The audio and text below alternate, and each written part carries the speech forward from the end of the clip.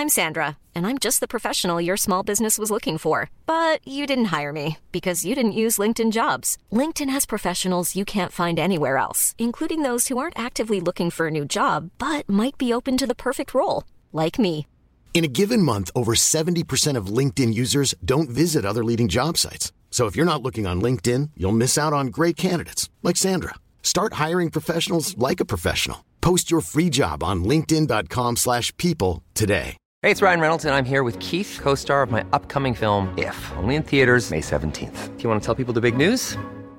All right, I'll do it. Sign up now and you'll get unlimited for $15 a month and 6 months of Paramount Plus Essential Plan on us. MintMobile.com/switch. Upfront payment of $45 equivalent to $15 per month. Unlimited over 40 gigabytes per month. Face lower speeds. Videos at 480p. Active Mint customers by 531.24 get 6 months of Paramount Plus Essential Plan. Auto renews after 6 months. Offer ends May 31st, 2024. Separate Paramount Plus registration required. Terms and conditions apply if rated PG.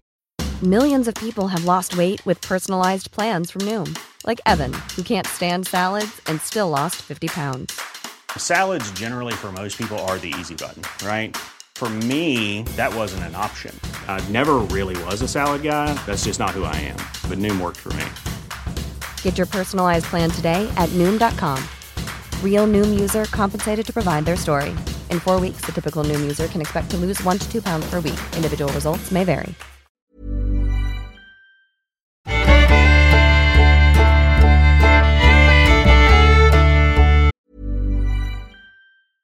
Hey, I'm Ryan Reynolds. At Mint Mobile, we like to do the opposite of what Big Wireless does. They charge you a lot, we charge you a little. So naturally, when they announced they'd be raising their prices due to inflation, we decided to deflate our prices due to not hating you.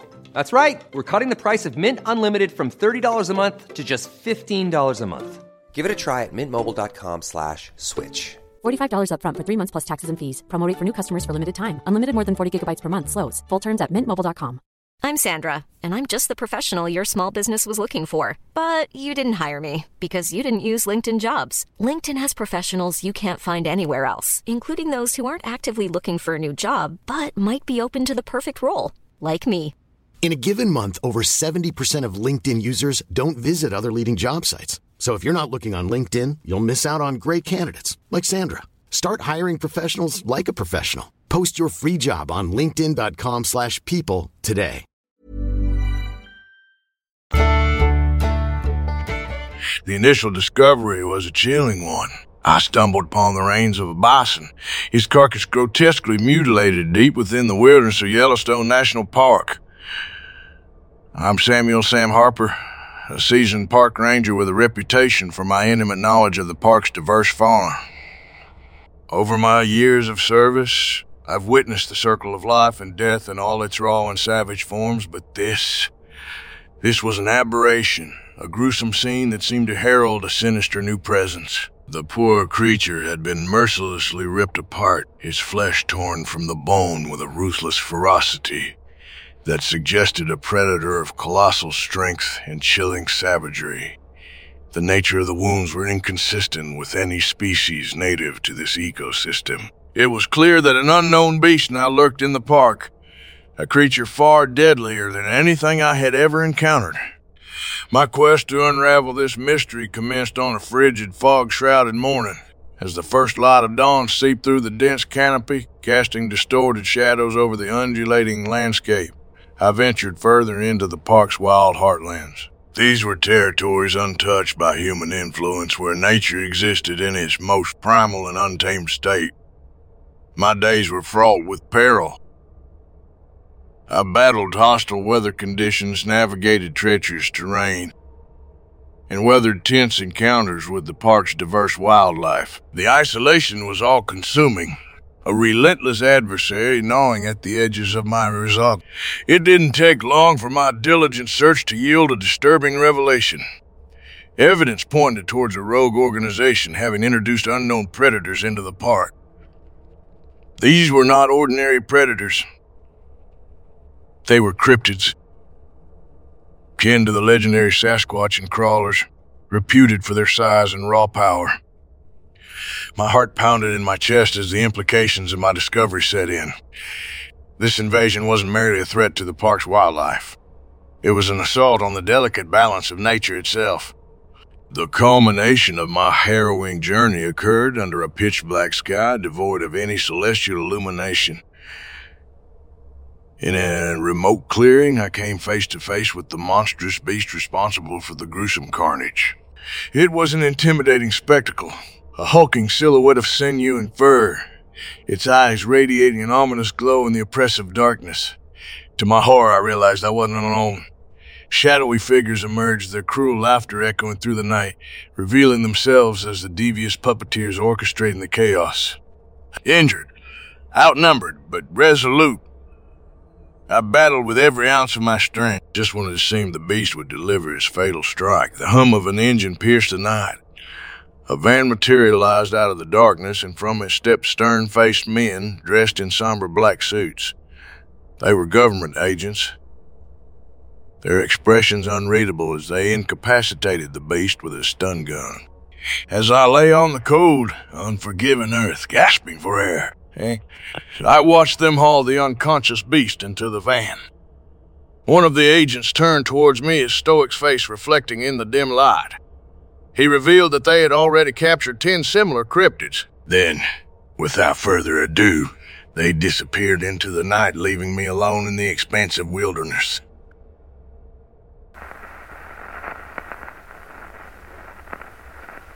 The isolated watchtower stood tall amidst the dense forest, a solitary outpost in the wilderness. It had always been a quiet and uneventful place until now. As the park ranger stationed there, I couldn't help but notice the eerie phenomena that began to unfold around me. It started with subtle whispers in the wind, whispers that seemed to carry the weight of sorrow. The air felt heavy, charged with an unexplainable energy. Shadows danced along the edges of my vision, flickering in the corner of my eye. Unease settled deep within my bones as I realized I was not alone in that watchtower. Night after night, the encounters with the unseen entity intensified. I could feel its presence, a chilling breath on the back of my neck. The air grew icy cold, and a haunting voice whispered my name in the darkness. It was clear that something was desperately trying to communicate, to share its story with me. Driven by curiosity and a desire to bring peace to the tower, I delved into its dark history. It was then that I uncovered a tragic event from the past. The devastating fire that had consumed the tower and claimed the lives of its inhabitants. The spirits of those lost souls were trapped within the confines of that place, their restless energy yearning for release. Armed with this knowledge, I began to piece together the fragments of their story. Through old journals and faded photographs, I connected with the lives that had once inhabited the watchtower. Their hopes, their dreams, and their untimely demise became my guiding light in this eerie journey. As I reached out to the spirits, their manifestations grew stronger, seeking solace and redemption. The vengeful spirit, driven by anger and a desire for retribution, made its presence known. It was a force of darkness determined to make its pain known to the living. With a heavy heart, I knew I had to confront the vengeful spirit head-on. Gathering my courage, I prepared myself for the final confrontation.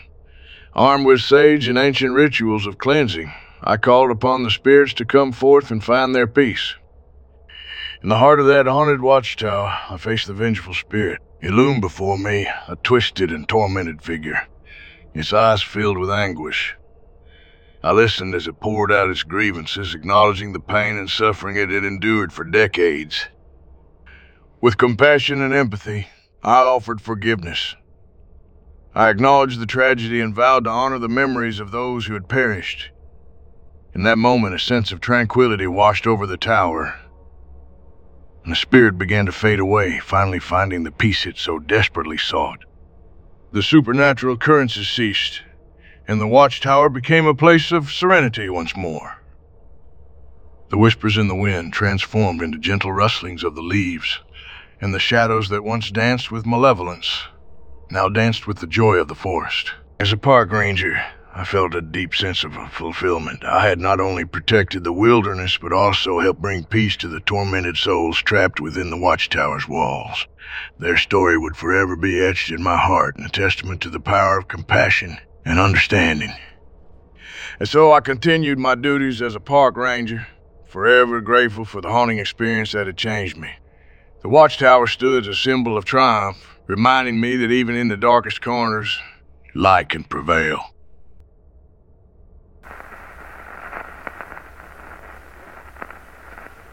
Fishing in the South Atlantic, no land in sight, following the birds to pick up sinks of schooling fish. We find a deep-sea pinnacle, and every time we troll through the area, we pick up a good number of fish, so decide to focus on the sight for a while. All is normal, and the fish we were catching are consistently a good size. On what would be our last good run, one of the rods bends. Line gets pulled taut, and before anyone can tend to it, the rods flicks back, shooting the lure into the cabin of the boat. We were running our lures just below the surface, so it couldn't have snagged on anything, and we saw no signs of whales in the area. No matter what we did after that, we could not catch any more fish. We were all experienced fishermen, and none of us could logically explain what could have caused that.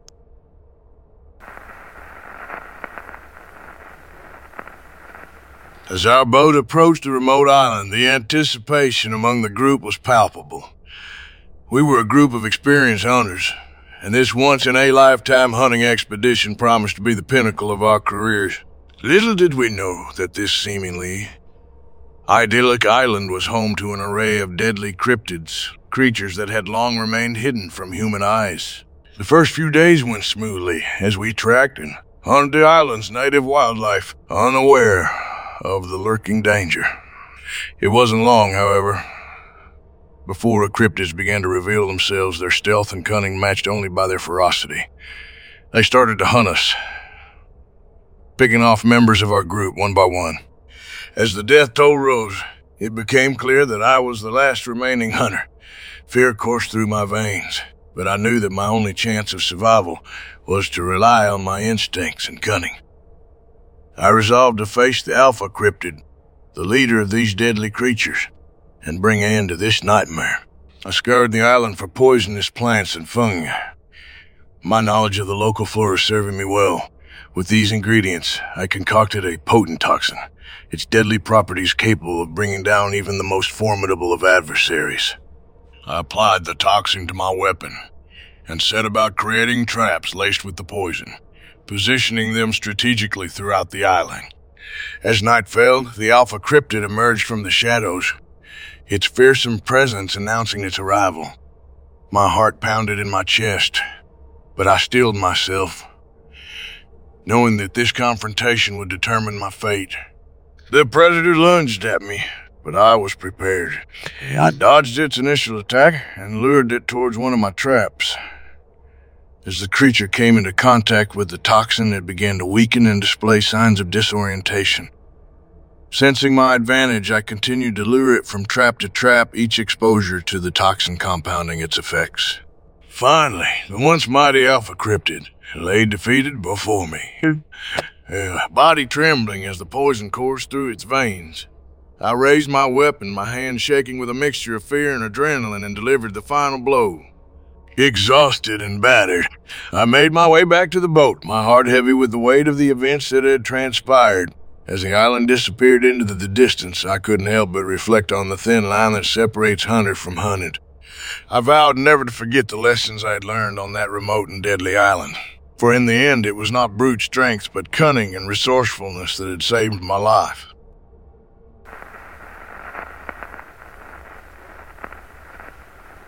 I admit it, I've written Anne Rice about my account with a vampire. I find it interesting that she first wrote Interview with a Vampire in 1973. The book was published in 1976. I didn't read the book until 1980. Upon reading the book, I felt she may have met the same person I met in 1973. I have never received a reply from her. I do realize that she probably gets thousands of emails per month on her website. I wrote to her in 2001. I've told my story several times to several different people and always get the same response, one of disbelief. Although my mother and sister sometimes still tease me, asking, "Do you remember when you dated that vampire?" I'm now 51 years. 34 years ago, I was 17, and that summer I was working for the United States Forest Services and entering through a government program called the Neighborhood Youth Corps. We planted trees and dug potential fire break lines in the forests of northern Idaho. A firefighting crew came into town midsummer since it was a particularly dry summer and was on standby just in case they were needed. Among that crew was the most beautiful young man I'd ever seen. He had long blonde hair, perfectly symmetrical features. He reminded me of a more refined version of Robert Plant of Led Zeppelin. He was tall and handsome and everything I ever thought I would give up my virginity to. I spent a lot of time just looking at him. He apparently noticed and began talking to me when the crew came into town from their forest stations. He asked me out and I was ecstatic. We met for dinner several times, always late, after 10 p.m. He never ate, urging me to order whatever I would like to have, and he would have a glass of wine. I never knew how old he was, but the drinking age in Idaho at the time was 19. He also had a European accent of some sort. He said he was from Germany. We would part at the restaurant. He never made any attempt to kiss me, which I thought very strange since every other guy I had dated prior was always all over me. One night I suggested we meet at a place very near to my apartment as I planned to ask him back to my house afterward for whatever. You got it. I wanted him. Fast forward to my apartment. After opening a bottle of wine and chatting, said he wanted to take me into his confidence because he really liked me. He continued to say that he doesn't usually tell anyone the truth about him because it scares people. Okay. I felt the first flash of fear. He then went on to tell me that he was from Germany and when was over 400 years old. He was a vampire. I didn't know what to say. So I asked, what do you mean? Vampire. He said he was from an aristocratic family and was chosen and attacked by a vampire in his family's estate. He was made a vampire by his attacker. By virtue of what he'd become, he left with this other vampire and traveled all over the world. He came to hate him so much that he branched out on his own in France after many years. I asked him if he drank blood and killed people. He paused and said that yes. Sometimes he chose to take a human life. Okay, at this point my fear was turning to terror. He was either a psychopath with a really interesting story or he was the real thing, and I was about to die either way. I told him he was scaring me. He said he thought he probably would, and that was not his intention. It was hard for him to make friends, and when he felt he could trust someone, he would tell them the truth about himself since his lifestyle was not ordinary and needed the acceptance of what friends he had to maintain a friendship with them. He also told me that he knew I was expecting to have sex with him, and that he would agree to that. But that sex was really no longer pleasurable to him, although he knew it was pleasurable to normals. Okay, by this time I was really freaking out and said, I think you should leave. I remember he looked really sad. He said, of course, he would leave, but he wanted me to think about being friends with him. I said, I don't think so. You need to leave. He got up slowly and picked up his jacket and reached inside his jacket pocket for a pen and paper. I was really shaken by this time and thought his every move was a ploy to his move to kill me. But he wrote his phone number at the camp on a piece of paper and said, if you change your mind, call me, and then he left. When he walked out the door, I was trembling so badly I could barely dial the phone. I called my mother to come get me to take me home. That night, I told her I just ended a date with a really creepy, scary guy. I paced the floor. Selling a little or a lot? Shopify helps you do your thing however you cha-ching. Shopify is the global commerce platform that helps you sell at every stage of your business. From the launch your online shop stage to the first real-life store stage, all the way to the did we just hit a million orders stage. Shopify is there to help you grow. Shopify helps you turn browsers into buyers with the internet's best converting checkout. 36% better on average compared to other leading commerce platforms. Because businesses that grow, grow with Shopify. Get a $1 per month trial period at shopify.com/work. Shopify.com/work. Planning for your next trip? Elevate your travel style with Quince. Quince has all the jet-setting essentials you'll want for your next getaway, like European linen, premium luggage options, buttery soft Italian leather bags, and so much more. And is all priced at 50 to 80% less than similar brands. Plus, Quince only works with factories that use safe and ethical manufacturing practices. Pack your bags with high-quality essentials you'll be wearing for vacations to come with Quince. Go to quince.com/pack for free shipping and 365-day returns. Support comes from ServiceNow, the AI platform for business transformation. You've heard the hype around AI. The truth is, AI is only as powerful as the platform it's built into. ServiceNow is the platform that puts AI to work for people across your business, removing friction and frustration for your employees, supercharging productivity for your developers, providing intelligent tools for your service agents to make customers happier, all built into a single platform you can use right now. That's why the world works with ServiceNow. Visit servicenow.com/AI for people to learn more. Till she got there listening for any sounds that might indicate that he was breaking into my apartment. I told my parents, and they said I did the right thing by calling them. My dad said, it's time for you to move out of that apartment, and I did. I never called the guy, and I never saw him again. His name was Manfred Kirchner. I've never forgotten him. I thought he was a psycho until I read Interview by Anne Rice. I've wondered for 28 years now if he is who Rice called a stat. Believe me or not, there you have it.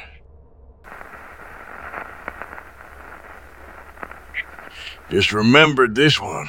About 15 years ago, I was at a buddy's place, and he has a friend over. He starts telling me what a great bow hunter's friend is, and we start talking hunting.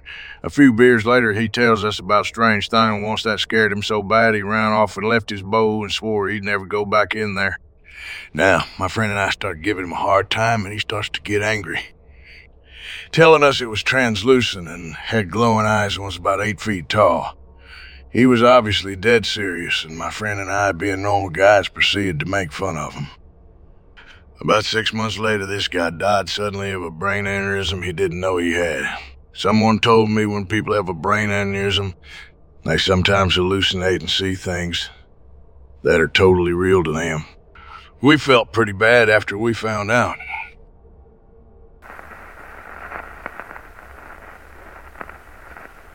So this is a story my dad recently told me about my grandpa, his dad, and my great-grandpa. My grandpa grew up in very rural southern Indiana, but moved to very rural southern Illinois in his youth. So this takes place in Illinois.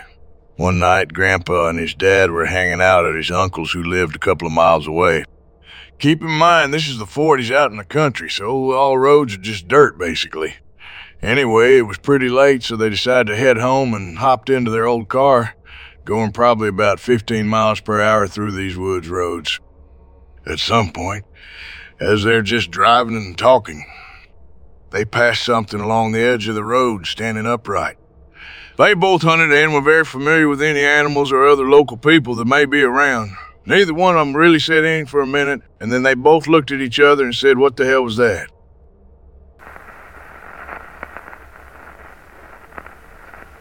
My grandpa asked his dad, "Do you want to turn around?" He said, "Nope," and they kept driving. My grandpa said it resembled a big owl or small person just standing in the ditch.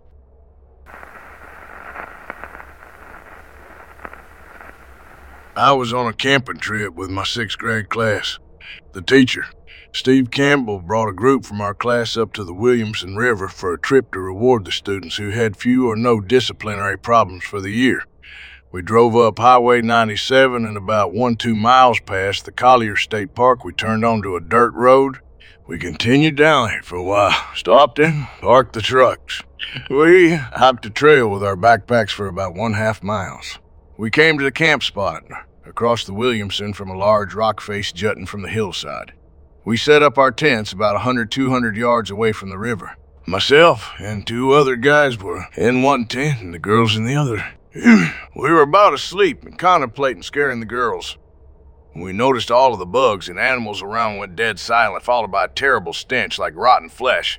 Then came the breaking branches, footsteps, and grunts. I looked out the door of the tent to see if it was the girls harassing us. Flashlight pointed out. I looked, and to my horror, I saw 3 tall, dark figures with glowing yellow eyes. They were about 9 feet tall, hairy, and hideous. I love gorillas, and I can tell you for a fact that it was no gorilla. They looked human in face and in posture. When I looked into their eyes, I felt like death had come for me. I couldn't move and I was cold all over. I dove back into the tent and we heard them howl. It sounded like a mixture of a wolf crying and a woman screaming. A few minutes later we heard and felt something hit the tent, as if they had thrown a tree branch at it. When we got up, the branches on trees around us were snapped, and there were branches littered around our campsite. Since then, I have completely avoided the Williamson River area. I do plan to go back, however, to try to capture them on film, sound recording, and hopefully find more evidence to support what I know I saw.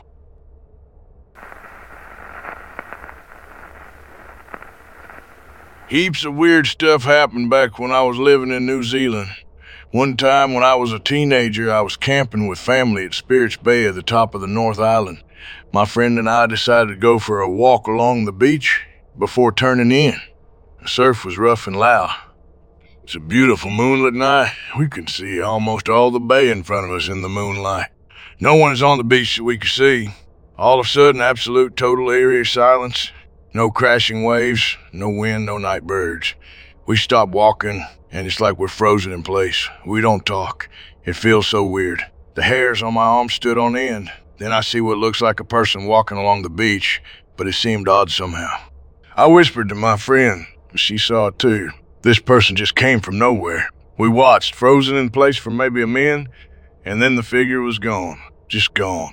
We thought they must have moved into a shadowy part of the beach, even though we could see the beach was lit up with the full moon. The normal sounds returned, but we felt uneasy and decided to go back. Only later, talking to my dad, found out that the bay is the place Maori souls depart for their ancestral lands after they die. Always wondered if we had seen a ghost or if it was just a fellow camper. But we stuck to only going to the beach in the day after that and ever since.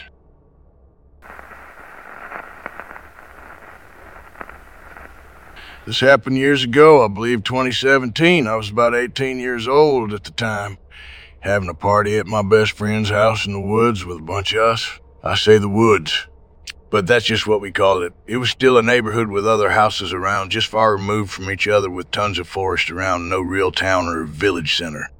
We live in Ontario. Now, this area is deep with indigenous activity, and as all of Canada, but our spot especially so.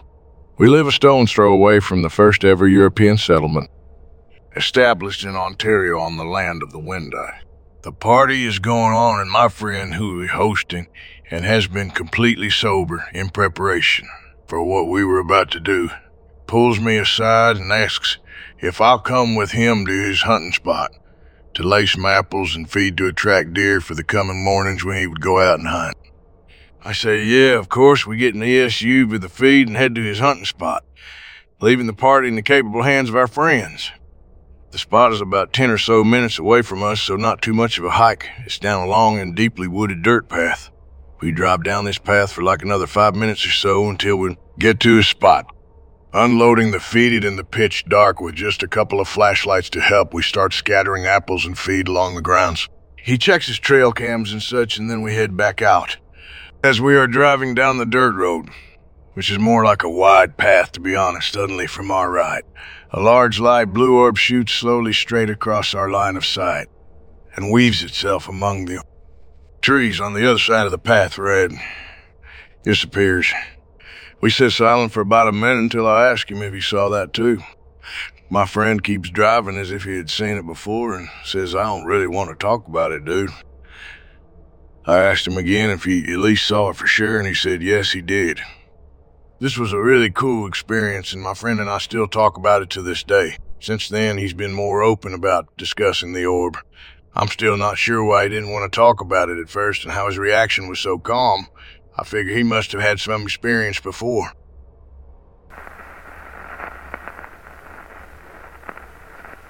We had been hiking in the Bullis area for several days, backed over back by Hot Springs. It was getting late, and we noticed on the map a small pond at the base of Motherlode Mountain. So we took off the trail and hiked up to it. After finding there were no fish in the small pond, we set up camp and built a fire. After that, we started to scan the cliffs on all three sides of us. We noticed a deer way up on a ledge. A couple seconds later, it looked away from us to the other side of the pond and then got up and slowly walked away. Then we looked toward the direction it was looking and saw a large black hairy figure standing on two legs with arms in the air and holding something white in one hand about the size of a basketball, and very slight movements. We observed it for a couple minutes with a very eerie feeling. We wanted to leave badly, but it was getting pretty dark and our batteries were dead and there was no trail. So we decided to build up the fire to keep it away. In the very short time we turned away, then looked back again. It was gone. Right when it got completely dark, but the moon was bright, a large fir tree on the other side of the pond began to shake and sway violently off, and on for about 1/2 an hour or more, and then everything was completely silent. Not a single sound. We took turns sleeping that night, if that's what you call it. The next morning finally came. We put out our fire and quickly left. About 20 yards from the pond on our way out, we came across a very expensive fly rod broken in half with a very nice reel, a new line, and random tracks that looked like a person running fast towards the direction out. We finally made it to the trail and decided to hike out to the car and head for home. I hadn't thought about it for years until a coworker asked me if I had ever seen a Bigfoot. I now live in Montana with very few sightings reported, so I thought I would look online for the area I was in and grew up. It's amazing how many have been spotted, like in the Skookum area.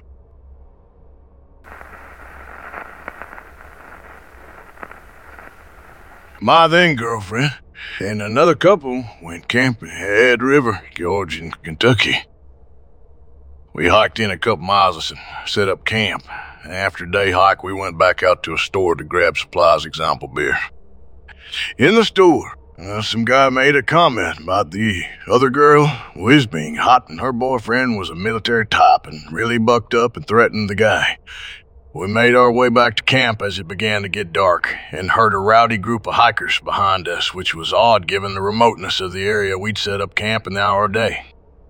That's when they yelled out to us, saying we looked like we knew how to find a good spot, so they were following us in. They kept going another 150 yards or so, and over the course of the night we hear them shooting guns off. So we instantly put our campfire out and lay down to sleep because we had camped on a ridge high enough that we couldn't get hit by a stray bullet so long as we were laying down. While we'd planned to stay another day, we just hauled out the next morning to find that the military guy's car had been smashed up a bit.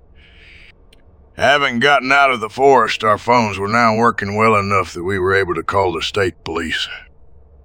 As we waited, a guy and a girl from the group came off the trail and apologized, saying that one of the guys in our group had done way too much cocaine that night, flipped out and ran through the wood in his underwear to his car and had taken off in the middle of the night, and that he must have been the one to have hit us. As the troopers arrived, we recount the events. The couple says they don't know the guy's name or really anyone else in the group because they just met a few of them in jail the night before. So then the rest of the group began to saunter out and the cops searched them. No more coke, but still plenty of pot and several guns. They cite them for possession of marijuana, small amounts. Give them back their guns as we're sitting there having just given statements against them, and the cops prepared to take off. I freaked out and told them we'd need a police escort out of town and that another officer needed to keep this group back so that we had a head start. Thankfully, they did. The cops' plan, though, was to leave us with coke-fueled gun-toting crew who just got out of jail and with new citations because of statements we made in a remote part of a large natural forest preserve. That was their plan A.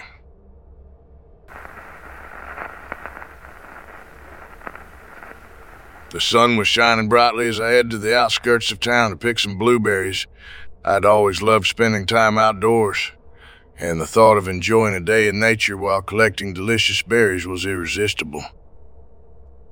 Little did I know that my peaceful outing would soon turn into a spine-chilling encounter with the unknown.